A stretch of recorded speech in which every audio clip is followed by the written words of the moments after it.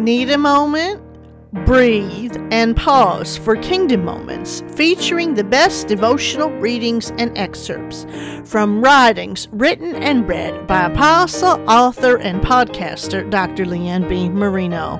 Take a few minutes, sit back, and focus to let these kingdom words fill you with hope as you take time to be encouraged by this spiritual pause. Want to learn more? Visit Apostle Marino's website at kingdompowernow.org. Selah.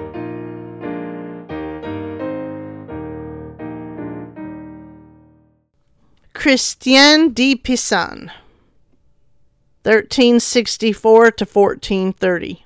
Women particularly should concern themselves with peace, because men by nature are more foolhardy and headstrong, and their overwhelming desire to avenge themselves prevents them from foreseeing the resulting dangers and terrors of war.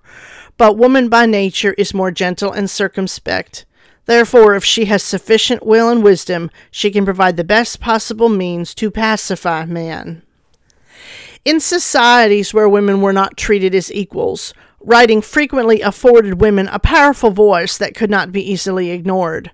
When women were not allowed to work in standard professions, writing was often considered an acceptable profession for any woman who needed a sustainable and socially acceptable means to support herself. Christine de Pisan was born in Venice, Italy. Her father, Tommaso di Benvenuto da Pisano, served in the court for King Charles V as an astrologer. His position gave her the opportunity to receive a solid education, and she was exposed to Greek, Latin, and extensive literature. When she was 15, Christine married Etienne du Castel, a member of the French court. He was a supporter of her educational pursuits and encouraged her interest in writing. They had 3 children. Etienne died tragically in 1389, most likely having contracted the bubonic plague. After Christine's husband died, she turned to writing as a legitimate means of supporting herself and her children, her mother, and her niece. She also faced debt as a result of her father's death. Since he died, their family no longer had royal ties. She was living in France, and while she had invites to join different royal courts, Christine was committed to remain where she was. Christine was famous for her poetry, which often reflected the controversial themes of death and grief. Today, Christine is best known for her writings on women, which earned her the title of a pioneering feminist author. Her works, Epître aux deux d'amour, La Cité des Dames, and Le Livre du Trésor de la Cité des Dames, du Trésor de la Cité des Dames, are considered to be among the first feminist works, explored the idea of women in history and of gender equality.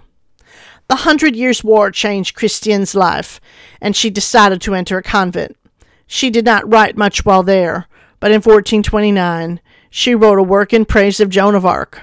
This was her final writing of a life revolutionary and well-written. Writing has always been an important aspect of the women's movement, and more personally, the lives of women who had something important to say. What do you have to say through your writing? Spiritual discipline. Write something. Start a blog, write a poem, a book, a journal, a letter, anything, and express what you have to say.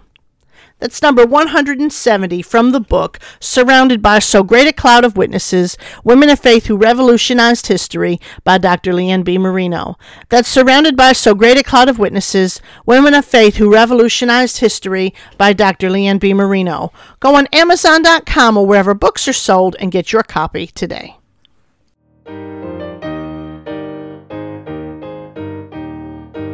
It is my hope that Kingdom Moments has provided just the spiritual pause you need. A friendly reminder, the readings featured on this podcast are copyright, and if you desire to quote from them, please remember applicable laws and do cite the author or obtain proper permission.